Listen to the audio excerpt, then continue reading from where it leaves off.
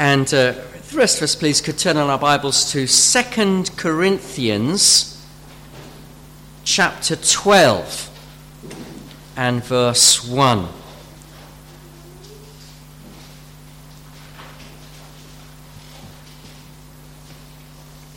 And this is found on page 1152 in the Church Bibles. 2 Corinthians chapter 12 and verse 1.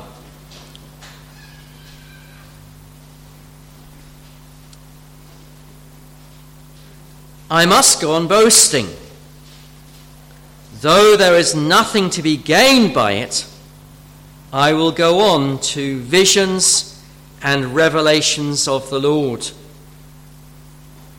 I know a man in Christ who 14 years ago was caught up to the third heaven. Whether in the body or out of the body, I do not know. God knows. And I know that this man was caught up into paradise. Whether in the body or out of the body, I do not know. God knows. And he heard things that cannot be told, which man may not utter. On behalf of this man, I will boast. But on my own behalf, I will not boast except of my weaknesses. Though if I should wish to boast, I would not be a fool, for I would be speaking the truth. But I refrain from it, so that no one may think more of me than he sees in me or hears from me.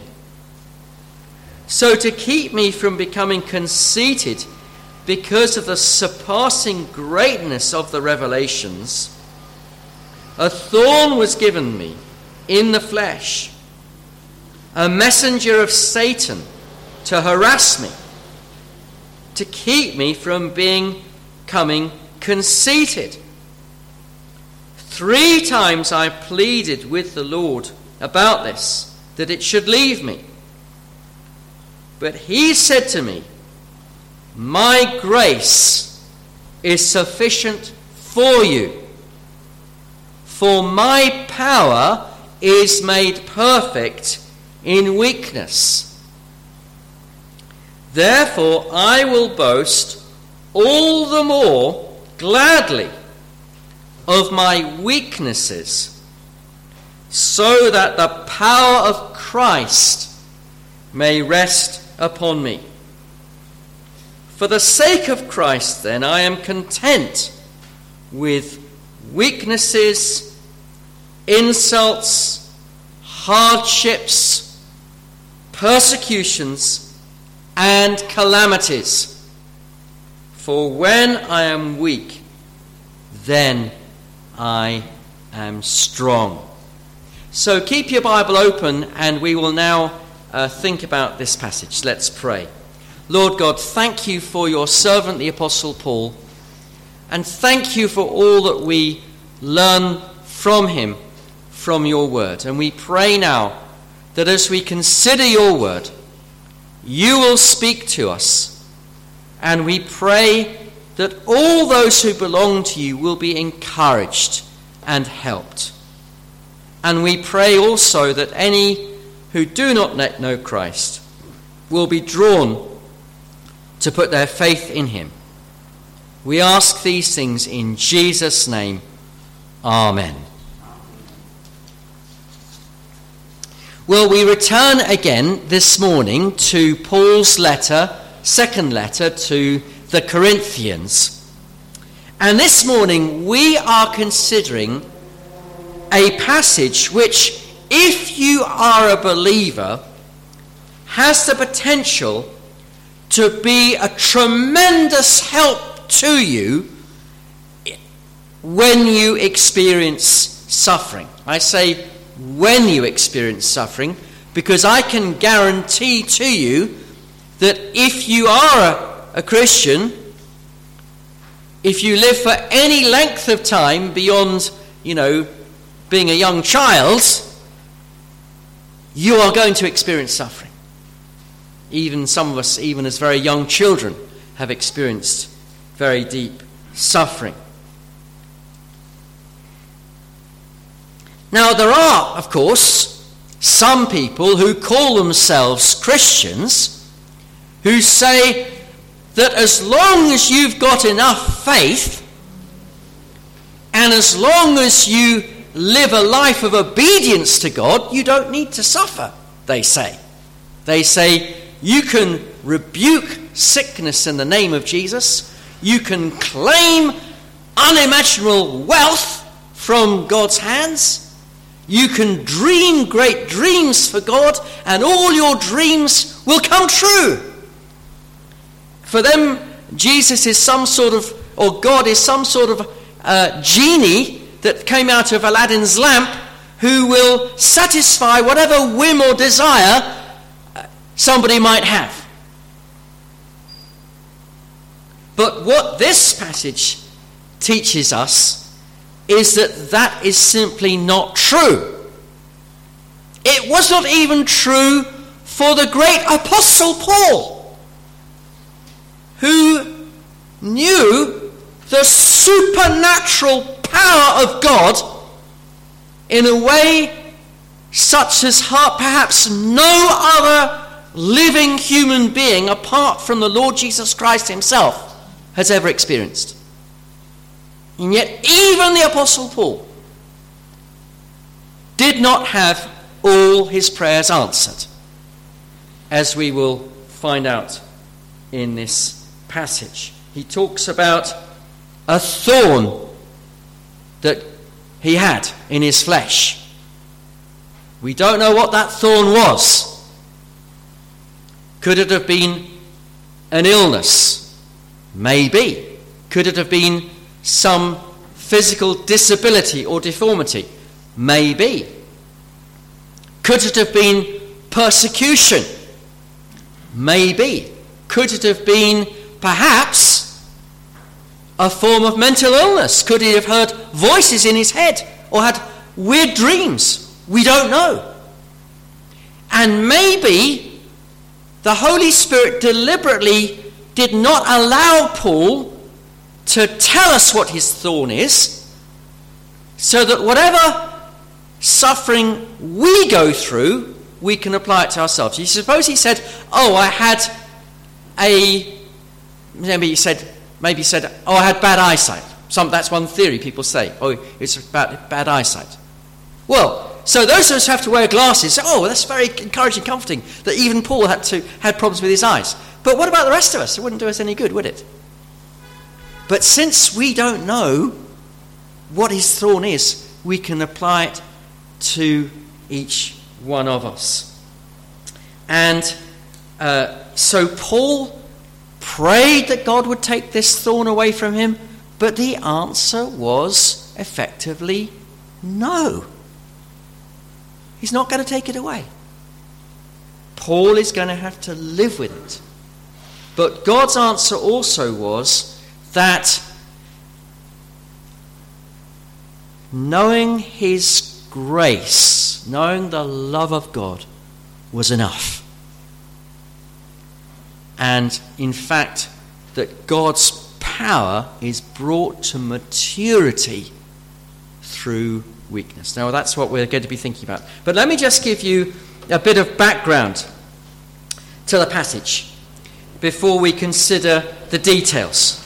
Now, if you've been here in previous weeks, then you'll know some of this, but I know that not everybody was here previously, and some may not remember. So let me just give you a quick bit of background. So Paul is in the part of this letter of 2 Corinthians, which starts at chapter 10 and goes through pretty much to the end of the letter, where he is having to defend himself against false teachers who had come into the church in Corinth.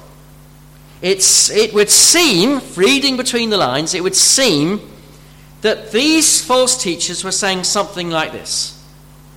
They were saying, if you are somebody who really knows the blessing of God, you'll be rich, you'll be healthy, you'll be successful. And they were saying that if you're suffering, whether from persecution or from ill health, then that must be because there's something wrong with you. Because of lack of faith on your part, or because of lack of obedience or something like that. That seems to be the sorts of thing that they were saying. And they were saying, look at us, they were saying. We are so rich. We are so prosperous. We are so successful. We are so healthy. We're the sort of people you could be if you believed our message. And they were saying, oh, don't bother about Paul because he's no good, because look at him, he's ill. He's poor. He's persecuted. No, don't listen to Paul. Listen to us, they said. And so Paul was having to defend himself. Now, he wasn't doing this because his pride was injured. He wasn't bothered about his own status. The reason why he defended himself, because he knew that if the members of the church in Corinth listened to these false teachers, they would land up believing a false gospel. And so, if they were saved already, they'd become weakened in their faith. And if they were not yet saved, they might never be saved and land up going to hell. So it was very important that he had to defend himself. Now, last time we were thinking about chapter 11. And in chapter 11, Paul found himself having to boast. He hated doing this because it was completely contrary to his nature.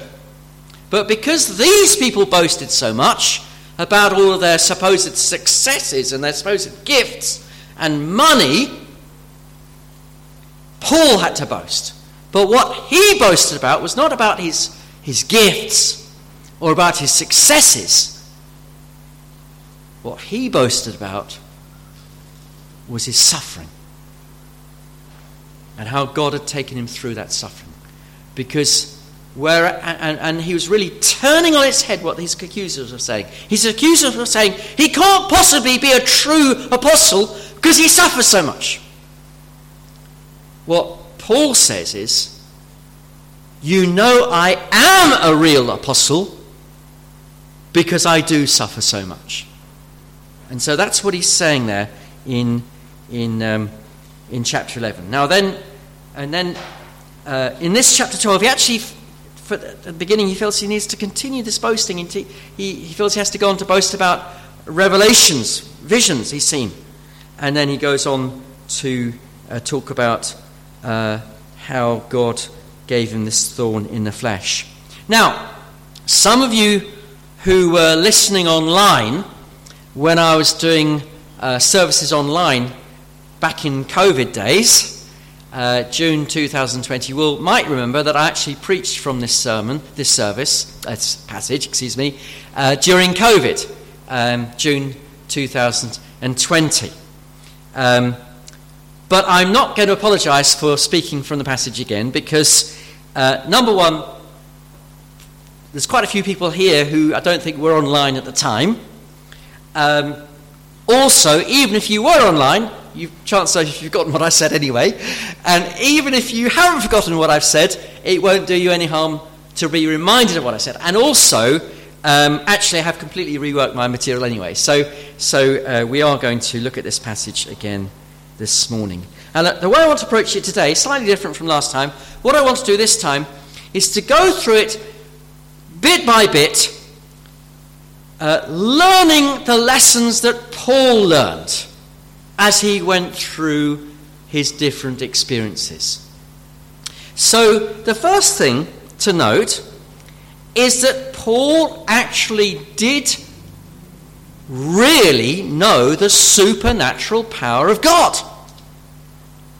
When he goes on to talk about how his thorn was not removed, it's not because he didn't know the supernatural. Far from it. Now we see this from verses 1 to 6. So I'll just read those verses again now. He says, I must go on boasting, though there is nothing to be gained by it. I will go on to visions and revelations of the Lord. I know a man in Christ who 14 years ago was caught up into the third heaven. Whether in the body or out of the body, I do not know. God knows. And I know that this man was caught up into paradise. Whether in the body or out of the body, I do not know. God knows. And he heard things that cannot be told, which man may not utter. On behalf of this man, I will boast. But on my own behalf, I will not boast, except of my weaknesses. Though if I should wish to boast, I would not be a fool, for I would be speaking the truth, but I refrain from doing it, so that no one may think more of me than he sees in me or hears of me.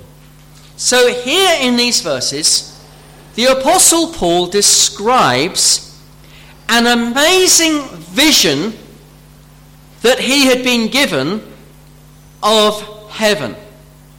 Now he speaks in the third person. He says, I know a man. But it's clear when you look at it, he's actually talking about his own experience. And that becomes clear from the verse 7 when he says, to keep me from becoming conceited because of the surpassing greatness of the revelations. So he's talking about what God had enabled him to see. Now, as with the other things that he boasted about in chapter 11, he spoke about these things with extreme reticence, really just to say, oh, these false teachers, they talk about their visions. Well, if they're going to play that game, I can outplay them. I've seen visions of God that they've never seen. And so he felt it necessary to do that. But the thing that we can learn from this, obviously we are not going to see visions and revelations in the way that the Apostle Paul had as an apostle. But what we can learn from this for ourselves is this. This man really did know God. He had seen, in all probability, he'd seen God face to face and had lived in a way that hardly anybody has ever done. He knew God. There's no question about it. He knew the supernatural power of God. And that's clear also from the great signs and wonders that he was enabled to do. He could command the sick to be healed. He could command the demons to come out. He could command the dead to rise from the dead. This man knew God. So Paul is the ultimate answer to the person who says, if your prayer is not answered, it's because of a lack of faith on your part. Or if your prayer is not answered, it's because of disobedience on your part. Because if anybody would have had an answer to prayer, it would have been Paul. So don't allow anybody to say to you, and don't you ever to say to anybody else definitively, your prayer is not being answered because of your sin. Of course, that's always a possibility, and we must always examine ourselves if a prayer is not answered, because that can be the reason. We know that. Isaiah says, surely the arm of the Lord is not weakened that he cannot save, nor his ear so dull that he cannot hear, but your sins have hidden his face from you so that he will not hear. It can be that that's the case. And the psalmist says, if I had cherished sin in my heart, he would not have heard me. So yes, it can be true that sin can lead to lack of answer to prayer, but it is not necessarily the case at all. Sometimes the most godly, spirit-filled, holy, believing Christians do not experience answer to prayer. And that is a fact. That's true. We know it from Scripture, as we have from this passage here. We also know it from experience. So don't let anybody say to you, oh, it's your lack of faith. Oh, it's your disobedience. It may not be true at all. And don't say it to anybody else either, unless you've got very strong reason to believe it. Now, secondly, I want you to notice how Paul saw his suffering as coming ultimately from God. Let's look now at verse 7. He says, "So to keep me from becoming conceited, because of the surpassing greatness of the revelations, a thorn was given me in the flesh, a messenger of Satan to harass me, to keep me from becoming conceited." Now, notice how Paul describes this thorn in the flesh, which, as I said, we don't know what it was, but notice how he describes this as a messenger of Satan. And the word messenger is actually the word that is usually translated angel. So Paul is saying that he was afflicted by a demon. Now again, that's an extraordinary thing, isn't it? Because surely Paul, he's driving out demons left, right and centre. Surely Paul could say, "All right, I rebuke you, demon, go." He didn't do that, did he? So here's this demon that is tormenting him. Now, how is that happening? We don't know. Is it illness? We don't know.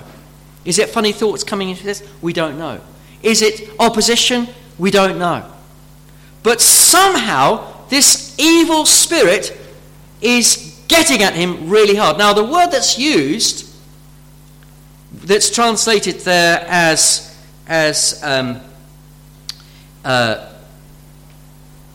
buffeting, or harass me, Satan, a messenger of Satan to harass me, the actual word that's used there is the word to hit. It's used in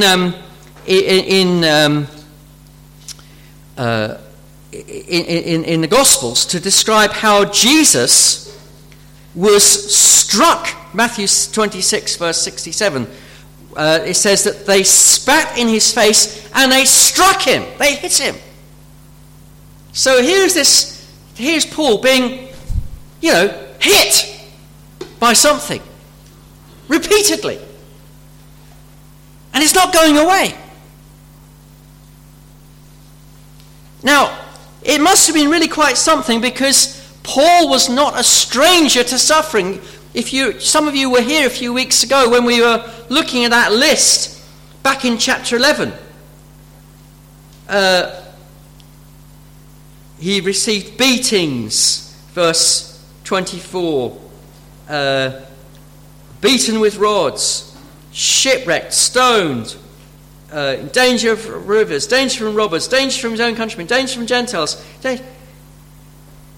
Massive suffering he was already experiencing, and yet this is singled out something really bad, really difficult that he's having to deal with.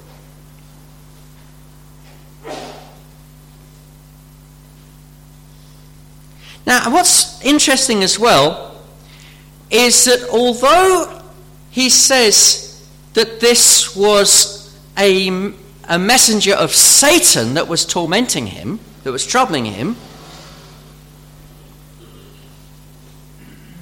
he sees the hand of God behind this. Because he says in that verse,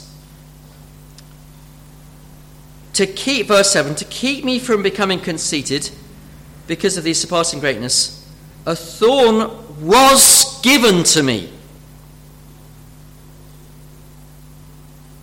And this thorn was given to him to keep him from becoming conceited, to stop him from becoming proud. He says that twice, to keep him from becoming conceited. Well, he says it was given to him, but, who gave it to him then? Well, you say, it's Satan because he's a messenger of Satan. But hang on. Satan's not interested in people not being proud. Satan's very happy for people to be proud. So, who was it who gave Paul, this messenger of Satan, to stop him from becoming proud? Well, the answer, it must be God. You say, how can God send an evil spirit? It's not that God sends an evil spirit, but God allows that to happen.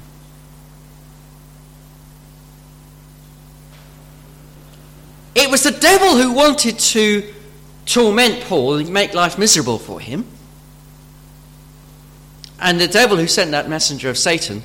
But the devil could only do that because God had previously allowed it. Otherwise it would never have happened. And so that's why Paul can say that effectively God had sent him, this messenger of Satan. Now this is an echo of what we read in the book of Job. So many of you will remember the book of Job. Job was a man who had terrible afflictions. Where did Job's afflictions come from? Well, the short answer is they came from the devil. The devil said, oh, you've only allowed Job Job is only worshipping you because you've made his life easy. Take everything away from him and he'll curse you to your face, to God. That's what the devil said. So God said to the devil, as recorded in Job chapter 1, verse 12, behold, all that he has is in your hand. Only against him do not stretch out your hand.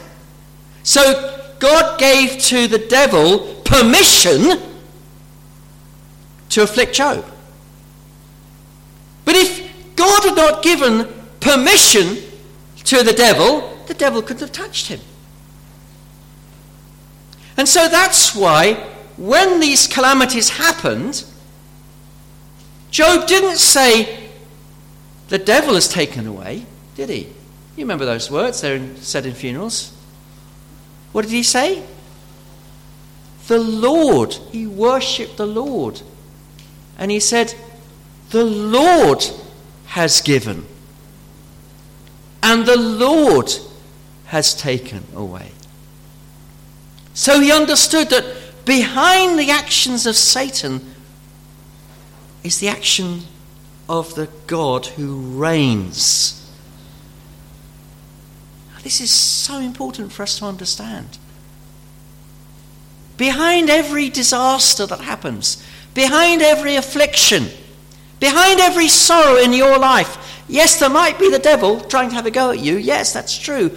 But behind that is the hand of God. The hand of the Almighty, sovereign God. The hand of your loving Heavenly Father. You say, why would my Father give me this trouble? Answer, because he loves you. Because he's got a good purpose in it. Either because then you will know deliverance from it and the blessing of that, or as we will see, that you will know his help and strength in it. Either way, it has come from the hand of your loving Heavenly Father. Now, if you can get a hold of that, not Christians really struggle with this.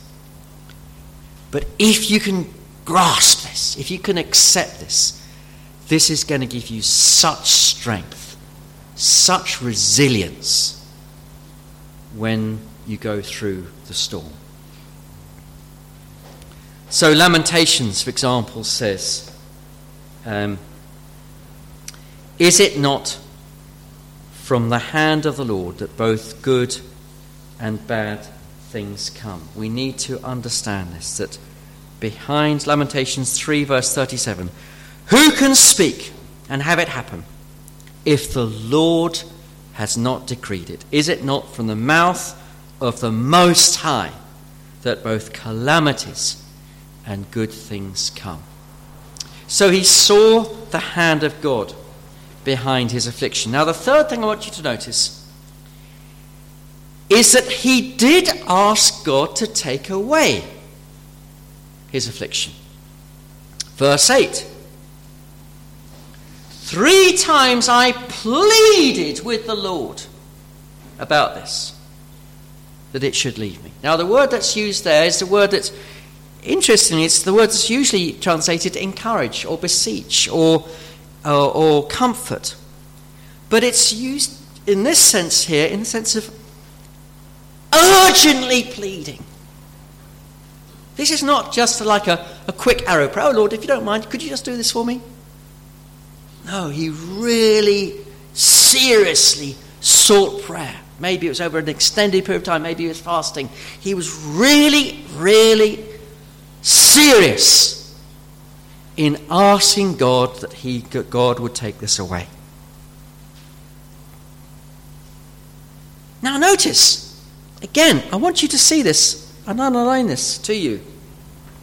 He did not say, I rebuke you, Satan. Did he? Even though it came from Satan. He didn't say that. He did not say, I command this thorn to be taken away. He didn't say that, did he? He besought the Lord.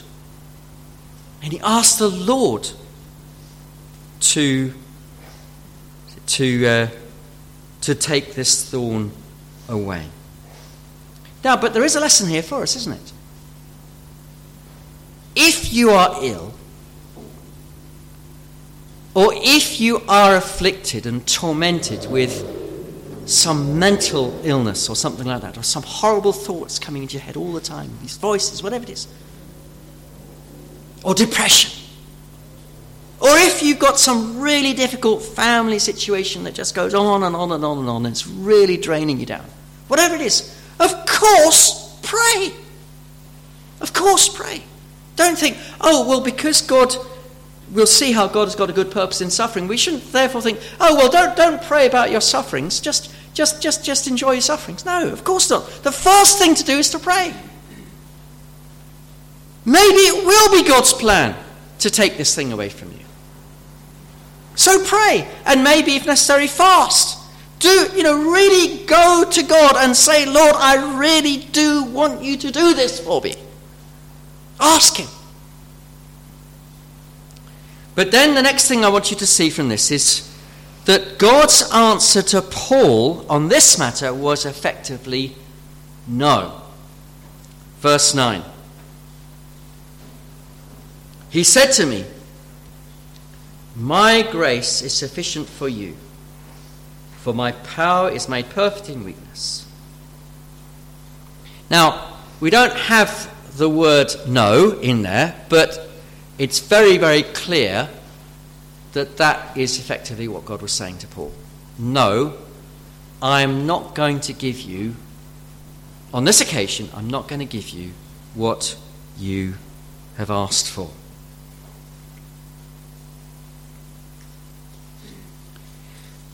Now, I just want you to notice that. Let's not pass over that. Sometimes God does not give people what they ask for. It's there in the Bible. The Apostle Paul said it. It happened to him.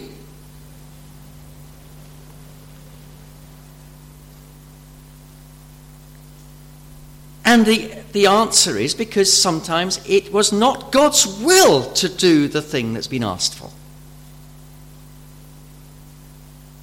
There can be no other possible explanation here, because there's no sin in Paul. This is the Apostle Paul. No lack of faith, as we've seen. Now, let's take the example of physical healing. We could apply this to any affliction. Take the example of physical healing. I'm sure that all of us here who have been Christians for any length of time, we will have known personally Christians who were very, very seriously ill, perhaps had a terminal diagnosis of cancer or something like that, and they prayed to the Lord, and you prayed for them, and I prayed for them, and lo and behold, they got better. And the doctor said, I can't explain this because I expected you to be dead by now, but the person comes back in for a checkup 2 years later, 5 years later, 10 years later, cancer doesn't come back. I can't explain it, he said, but I'm just glad it's happened. But probably all of us also have known other Christians who are very seriously ill. You prayed for them, I prayed for them, lovely Christian people.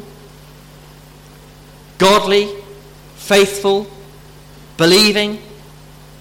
We prayed. What happened? They died. Was the one who was healed any better than the one who died? Not necessarily. If anything, sometimes you think the one who died was the most saintly. And of course, we're all going to die anyway, at some point anyway, aren't we? But so this is something we must face, that prayers sometimes are not answered affirmatively. Or take another example. Many of us will know, some of us here in this room will be in this category, with serious chronic health problems. And those chronic problems are really hampering their ability to do what they'd love to be able to do for the Lord. They'd love to be involved in evangelism. They'd love to be at every meeting of the church. They'd love to be involved in prayer meetings, giving hospitality. But they simply cannot do that because of this chronic condition that they have, and maybe can only get to one meeting a week if they're lucky.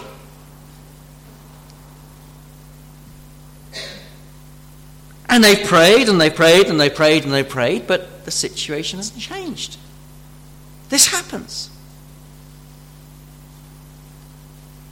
Well, be encouraged if you're in that category, because you're not alone.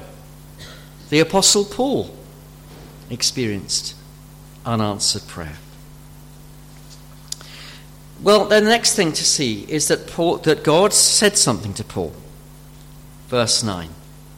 God said to Paul that his grace was all that he needed. Verse 9. He said to me, my grace is sufficient for you. Now, of course, Paul, as the Apostle Paul, he could have direct revelations from God like the Old Testament prophets. He could literally hear the actual words of God directly in his ears, or in his mind, which we do not expect to hear today. But this is recorded for our benefit. And God is saying to Paul, look, my love is all that you need. If you know my love, you don't actually need anything else. That's what grace is, undeserved love. That's why we read from Psalm 23, verse 1, the Lord is my shepherd, I shall not want. If I know the love of God, I've got all I need. Surely goodness and mercy shall follow me all the days of my life, and I shall dwell in the house of the Lord forever.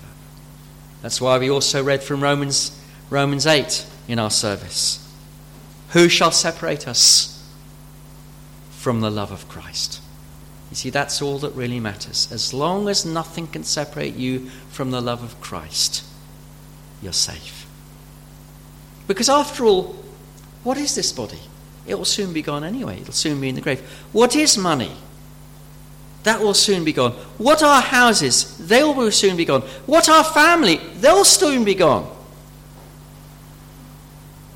What is your health? Well, your health is failing, and that will soon completely fail.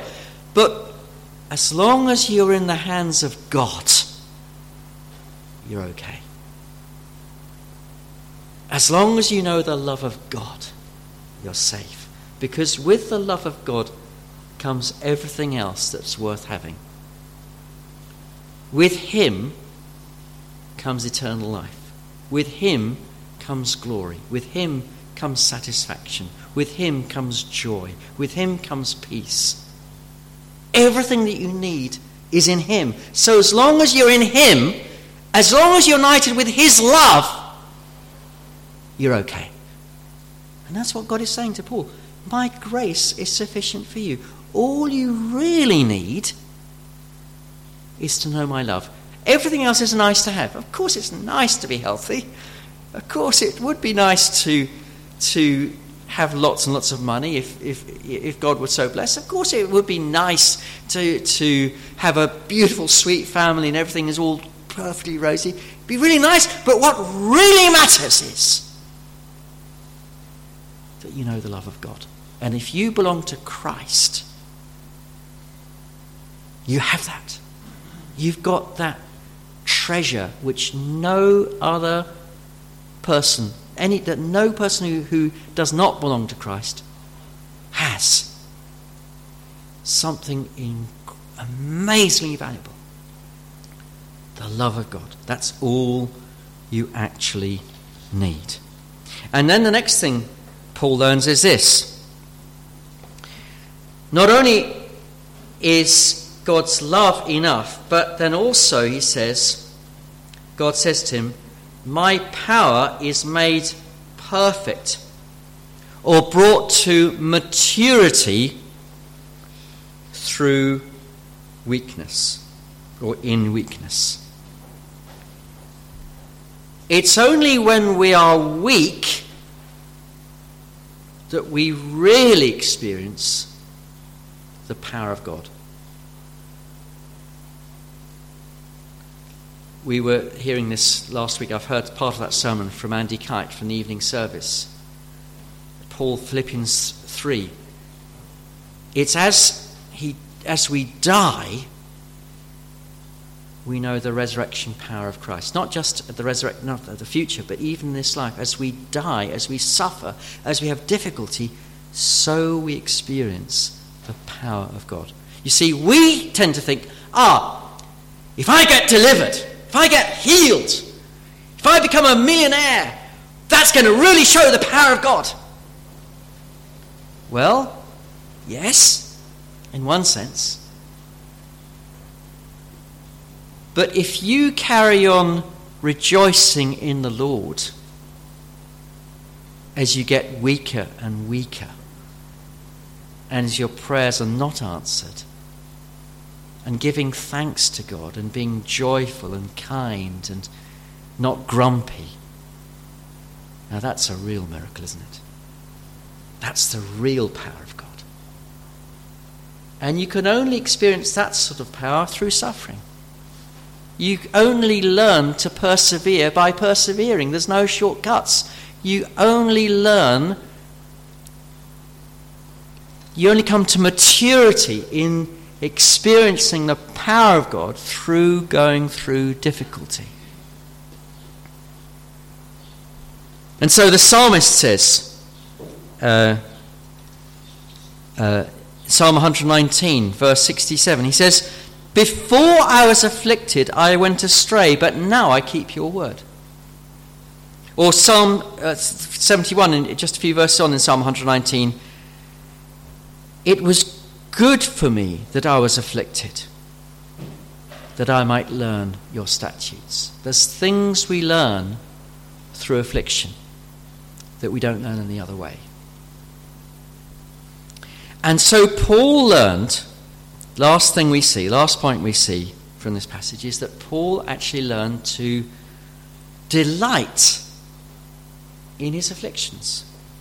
Second half of verse 9 and verse 10. Therefore, he says, I will boast all the more gladly of my weaknesses, so that the power of Christ may rest upon me. For the sake of Christ, then, I am content with weakness, insults, hardships, persecutions, and calamities.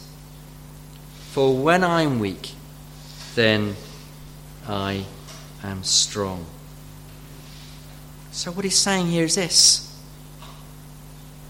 that he's actually proud of the fact that he's suffered.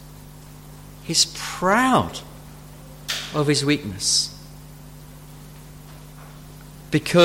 Not because he enjoys suffering for his own sake, but because of the blessings that come through it. Well, I hope and pray that what we've seen this morning will be of help and encouragement to you if you are a Christian, and that God will help you and help me to learn the lessons that Paul learned through the suffering. Let us take to heart what we've seen today, and let us remember these things, and seek by God's grace to put these things into practice. And let me say to anybody who's not yet a Christian, you can know this God. You can know this love. If you'll come to him, he will bless you, and he will cause you to know his love which never fails. Well, we're going to sing our last hymn now, and that is number 748, which picks up this theme: in heavenly love abiding, no change my heart shall fear.